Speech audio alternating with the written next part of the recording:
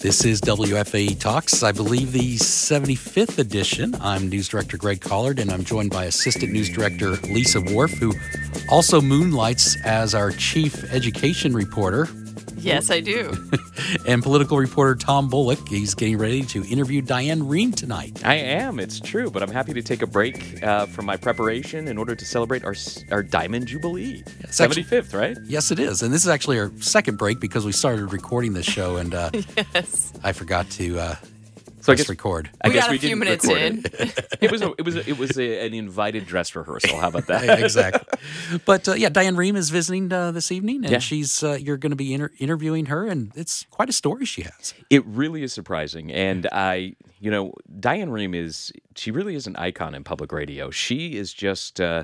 She's a name and a person and an interviewer that everybody seems to know. I mean, I've worked in public radio, both for NPR and here now for, I think it's like 17 years. And I cannot tell you how many times when people found out that I was somehow associated with public radio, they ran up to me and said, "Oh, hey, you know Diane Rehm?" And I've never met her. Tonight will be the first time I'll finally be able to answer yes to that. But her story, in researching it, we know she's good at asking questions. We know she's good at pressing. But what I didn't know is all this time, one of the most compelling stories may have been the person who was asking those questions. Her Absolutely. life she started in 1973 as a volunteer at a radio station, WAMU, in Washington, D.C. She had been a stay-at-home mom, and she was just looking for something to do. And the very first day, she shows up for this show called The Home Show, and the host was sick, and so they say to the new volunteer, "Hey, why don't you host the show for 90 minutes?" And that's how she started. I mean, that is truly how it began, and it's fascinating. I mean, like all great tales, there are all kinds of moments of obstacles that need to be kind of overcome. I mean, obviously there's her voice, which she's spoken publicly about. There's the death of her husband, John, which she, again, has spoken very publicly about. There's the fact that she started in the 70s as a female journalist at a time when most, women on television or radio were simply known as weather girls. It was still a very misogynistic time. And she's just kind of plowed through and has become this force of nature. So I have a ton of questions that I'm ready to ask her. I can't wait to hear how it goes. All right. Well, on to other stories that we've been reporting on WFAE this week. We got off to a very busy start. There's this op-ed in the Charlotte Observer by the president of the Charlotte Chamber of Commerce, Bob Morgan, saying that the city council should do a symbolic repeal of its expansion to the non-discrimination ordinance, which inspired lawmakers to have a special session and pass House Bill 2. He argues that basically it sends a message to Raleigh that we're able to work with you. Maybe we could work out some compromise on this and move past House Bill 2. But not everyone saw it that way, and there was a lot of confusion whether or not this would be on the agenda. Obviously, they had talked to some council members about this before Monday. Monday afternoon, it got put on the council agenda. A few hours later, discussion of this was taken off the table, but it ended up being discussed anyway because you were able to capture it because you stayed for the whole meeting. Yeah, it's why Till 10 o'clock, was that when? I think it was 9. Okay. There's certainly been longer meetings, but it was just one of those things where I just had this feeling like, let's just make sure. And yeah, you're right. I mean, I spoke with Mayor Jennifer Roberts before their dinner meeting, which begins at 5 p.m. And, all the journalists there asked her, "So what's going on here?" Because it was on again and then it was off. It's pretty high profile.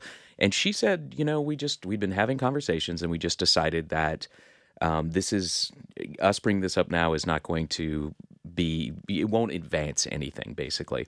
And that's exactly how everything seemed to be going. In the dinner meeting, they talked about whether or not they should upgrade to, Windows 2007 in their technology department, or whether or not, down at the main chamber, they did what is decidedly the important but mundane acts of running a city. They made appointments to councils, or, they told residents, try not to throw trash out your car windows. That's not a good thing. That's not? I know. You need to pay attention to that, Greg. You really do. And to obey the posted speed limit. And it just seemed like everything was done. But at the very end of every council meeting, they go through this thing where every council member gets to talk about, business or bring up something. And if you imagine the dais, it goes going from left to right. It just kind of goes along, and the last two people are Kenny Smith and Lawana Mayfield. And as we got to Kenny Smith, he all of a sudden brought up this motion. He wanted to add the debate about whether or not Charlotte should do this first move, this symbolic repeal of the expansion for LGBT protections, for Wednesday's budget meeting. It was too late to do it that night, but he wanted it brought up for Wednesday's budget meeting. And, well, I think the best way to describe the response is simply to play the tape. Yes, here's Mayor Jennifer Roberts.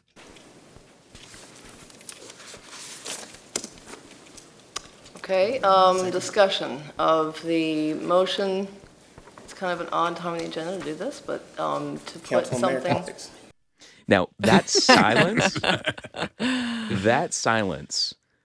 let me just describe the scene. That silence was just stunning. I mean, you hear that giant long pause, and everybody's eyes just got wide, and they all kind of looked around at each other like, what are we going to do here? And the entire time, Kenny Smith was just leaning forward like, there it is, let's talk. And eventually, Councilman Ed Driggs seconded his motion. He did so without anybody calling for it because, again, there was this huge long pause. It was like, all right, he needs a second. I'm just going to throw it out there. And the debate got really, really heated. And I think probably one of the most telling moments was Kenny Smith explaining why he thought that it was important for the city council to symbolically, and it would be symbolically because state law trumps local law, to rescind this expansion and what it would do, and then just listen to the other council members just jumping on top of his argument. The surest pathway to build trust is to offer a symbolic gesture of taking an ordinance that's not valid. It's already off the books. If we want to build trust, let's take an action. Symbolic. Show them that they've got a good faith partner in Charlotte. We're not giving anything up. The ordinance is not valid. That's our. So the symbolic would be what? So they can see that they've got a partner in Smith Charlotte. finish. But they're going to work do what? with. Let's let Call to Councilman Smith question. finish. I mean, we're dug in. I get it. Call to question. Councilmember Austin, did you have? My question simply is, okay, they want us to wink and do this action and repeal our ordinance. What will they do? Yes. And that's the key question, because basically what lawmakers have said and what Bob Morgan argued in the op-ed, Greg, that you were talking about is, Charlotte, you be the first to move. You blink, you rescind this order, and then we'll do something. But we don't know exactly yet. We, the public, don't know exactly yet what that something is. We don't know how they will respond. And that was a key point that a lot of the council members brought up. Give us assurances. Sure, the lawmakers in Raleigh have talked to a few of you, but what about the rest of us? How do we know what they will really do? And Councilman Ed Driggs, another Republican, argued that, well, if we don't do anything, that's risky itself. That's right. But I'm just saying, at some point, you've got to look a little further down the road, and you've got to say, how do we end the bleeding, and how do we not get into a contest we can't win with the General Assembly? There is nothing at stake here. There is no ordinance. This is just about us saying no to them. And congratulations. Go ahead and say no. You'll see what happens. Call the question. And it was defeated. It was 7-4. But it was incredibly contentious. And at stake here is really a couple of things. It seems, first of all, there is the economic impact of House Bill 2 and the Charlotte Chamber, some actually city staff as well, now estimates that it's cost Mecklenburg County about, they estimate about more than $200 million in economic activity. Yeah, they said 285. That's based on what they said would be the trickle effects of jobs from PayPal, and it's not money we've lost so far. Correct. But it's and whether there, of course, those numbers are sometimes in dispute. Depends on. Correct. and we don't know the specific methodology of how they created those numbers. But what was interesting, though, I thought, and what we emphasized in our coverage was the amount of interest in locating in Charlotte. The number of inquiries from businesses, the number of client visits are way down, those were hard numbers, and that's what we focused. And I forget what they are, but it's gone down significantly. And that is key. But that brings up the second thing, which is interesting to me here, and that's the fact that some Charlotte City Council members, kind of a breakaway group, and some Republican lawmakers in Raleigh are talking about trying to find a way through this. And that tells me that Raleigh lawmakers in particular are looking to save some political face, to try to find a way out of this briar patch that we're in right now. But since Charlotte definitely said, hey, we're not interested in this right now, it could always be brought up again. But it's, Charlotte, LaWanna Mayfield had an interesting thing where she said, you know what? Her advice to lawmakers, grow up. Mm-hmm. You got us into this mess. You get us out of this. So now we're going to have to wait and see exactly what happens next to see whether or not they can find that everybody can find a way out of the House Bill 2 mess. And there's a group that's forming right now, led by Art Pope and who's of course a Republican fundraiser and worked for in the McQuarrie administration as budget director, and former Democratic lieutenant governor and former Republican governor Jim Martin. They're forming an organization to try to be, I guess, a diplomat of sorts. How about an arbiter? An arbiter, yes. To try to figure out a way to go through this. And that, too, is interesting because, this is an election year for the General Assembly. The Charlotte City Council was elected on largely expanding LGBT, or partially, I should say, on expanding LGBT protections. They talked about it a lot. They were elected last year. Right now, it's the General Assembly's turn. And it's easy to forget that the biggest divide, the real hot line in the General Assembly is not Democrats and Republicans. It's urban versus rural. And this plays out very differently in rural areas than it does, say, here in Charlotte. So for the North Carolina Senate, which is dominated by rural Republicans, this is a big-time election year issue. So trying to figure out a way where everybody can save face and you don't necessarily, cause any problems for those people facing election, it's a tricky task.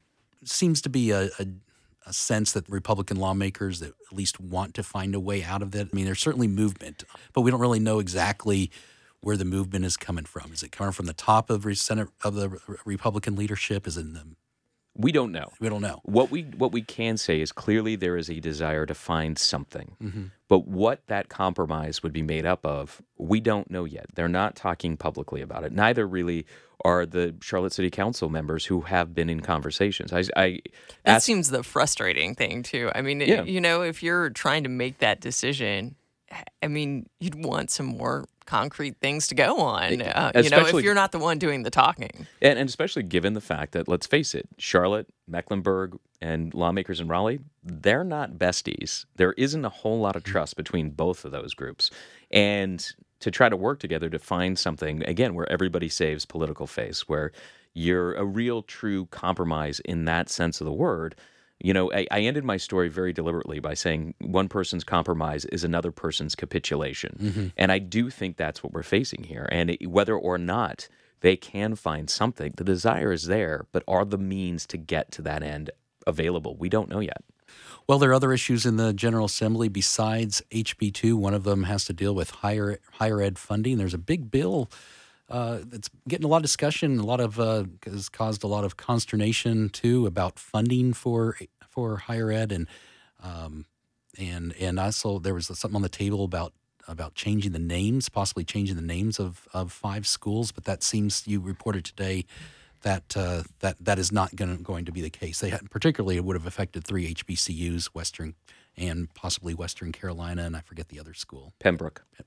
Yeah, the name change wouldn't have affected them, though. Yeah. So the name change of it is off the bill right now. But it was about giving them the UNC moniker or label, right? Yeah, and it was very vague how it approached it. It basically said, we want schools to evaluate, what kind of impact their name has had on applications, the diversity, the number, and all that. So, they're not obviously talking about schools like NC State or NC A&T, who definitely have this big name recognition and big student population.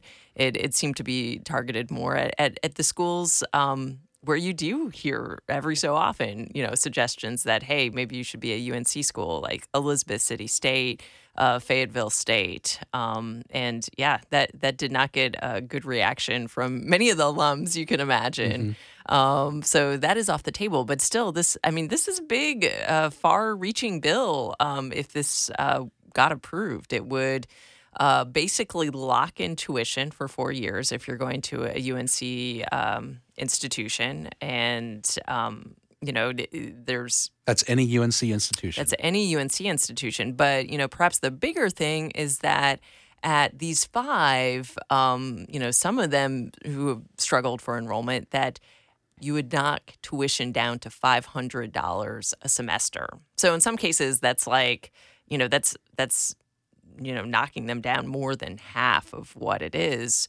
And the idea that, hey, maybe you can draw more students to that school. But you have schools that are scared because you knock tuition down that drastically, and they think, where are we getting our revenue? And in the bill itself, it doesn't say anything about, extra revenue compensating that, offsetting that decrease in tuition. But you have more costs, too. If you do get more students, you have to pay for that. Yeah, and Tom Apodaca, who sponsored the bill, has said, no, the plan is that in the budget there would be, about $70 million to offset any loss of tuition because of that knockdown. But, a lot of university chancellors are kind of saying, hey, we're reviewing. We know there's some concerns. Fayetteville State, their chancellor has been very outspoken about this and said, hey, this is a bad idea for us. You have a education that you're saying is worth $500 as opposed to, $1,200. It makes us look like we don't have much to offer. But the schools that would take effect, they are struggling, right? Several of them are struggling in enrollment. Basically, they could have a lot more students coming to them. They are not near capacity. And then what is the reaction from other schools in the UNC system? I imagine they don't really like the idea of having tuition locked in for 4 years. Well, I spoke with the UNC Board of Governors chair, and he was careful with his words. He was saying, we're still reviewing this. I think there are some good things. And he did mention locking in tuition. He said, that makes some sense. He said it's really complicated to do that, though. You'd have students going in with, at one institution paying, 5 different rates. And how do you coordinate that across the system? And I haven't heard much about, from other schools looking at this. But there's some thought, too, that, okay, this is still in the early process. It did pass out of the Education Committee yesterday. The House has not weighed in on this. There's uncertainty about where this is going to be with all bills. How would would this effectively another? Would this be a cutback for those universities having tuition locked in, or is there extra money being made available for them, or are they just saying, hey, you're spending too much anyway? You need to be more responsive to students and families' finances and make cuts where you need to accommodate this. I haven't heard of extra money attached to that specifically. It's not necessarily, Tom Apodaca said, it's not necessarily that tuition will go down at those schools where it's locked in. But the key mechanism is that it is locked in, right? At those other schools. But it is a loss of revenue if you're paying more each year. It would be a loss of revenue, I'm assuming. I mean, in some ways, not necessarily. Really? How come? Well, I mean, I guess you could say we know that this is going to be the rate going forward. We're going to have to set our tuition to compensate for that. Okay, to make you and I have know to, what it is. and I have to, there's part of the bill is, saying, hey, you can't have fee increases over a certain amount and things like that. So I'm not sure how that would necessarily affect, maybe they couldn't raise it, that significantly to offset. But I think it's things like that universities are trying to get their heads around. So the universities themselves are being very quiet. The UNC board is speaking a little, but still with not giving any opinion, just being very, very careful. But the $500 per semester? Still, $500 per semester. I mean, there's still a lot of trepidation from people because, I mean, the thought is, are you going to guarantee us an offset? Are you going to just try to bankrupt our schools? and close them? Is this a way to do that? Or is this really a good faith effort to get enrollment and to get our schools stronger? So, yes, a lot of trepidation still. The schools are Winston-Salem State, Fayetteville State, and Elizabeth City State. Those are the 3 HBCUs. And then the 2... Western Carolina and UNC Pembroke. Okay. Now, you visited the Winston-Salem State last year. You did a series on HBCUs, and they were certainly doing some things to try to expand their offerings to the community, right? Oh, yeah. They have a real strong nursing program there that's really picked up. So, I mean, these schools have been trying to figure out ways to really draw in students. Mm-hmm. Tom, you want to add to this conversation? I think this is all fascinating because, from both sides politically, college debt is such a major issue. And on its face, trying to limit that debt at certain schools, it's laudable. I mean, you talk about, I think it's over $1 trillion in student debt in America today. It's easy to understand why there's a desire to try to keep that debt, whether through the $500 semester tuition or whether through capping for a 4-year institution. There's an easy way to see that playing to both sides. But the question really comes down, as it almost always is with any kind of law, it's that implementation. Because just think about these schools. Let's say they do get a huge boost of enrollment. Lisa, you were talking about this. How on earth do you suddenly handle a surge of students? You have to hire, more staff. You may need new buildings. You may need to improve the buildings that you have. And if your funds are significantly cut, everything on an economy of scale you have to consider the scale. Mm-hmm. So I'm fascinated with this whole debate. I really am fascinated by it. Well, Memorial Day weekend's coming up. You all have good plans? Nice plans coming up? Anyone? I'm sure I'll throw something in the backyard smoker. Not sure yet. Are you going to bring it into work? Only if you're nice to me. All right. I requested very some smoked salmon. Yes, I haven't done that yet. Yes, because I had some recently, and I still have that taste in my mouth. It was so good. So that's my request to you. Smoked salmon. Go ahead and buy some really expensive food and bring it in and give it to me. That's what I'm asking you to do. You got anything going on, Lisa? Sunday night, eating a pork butt.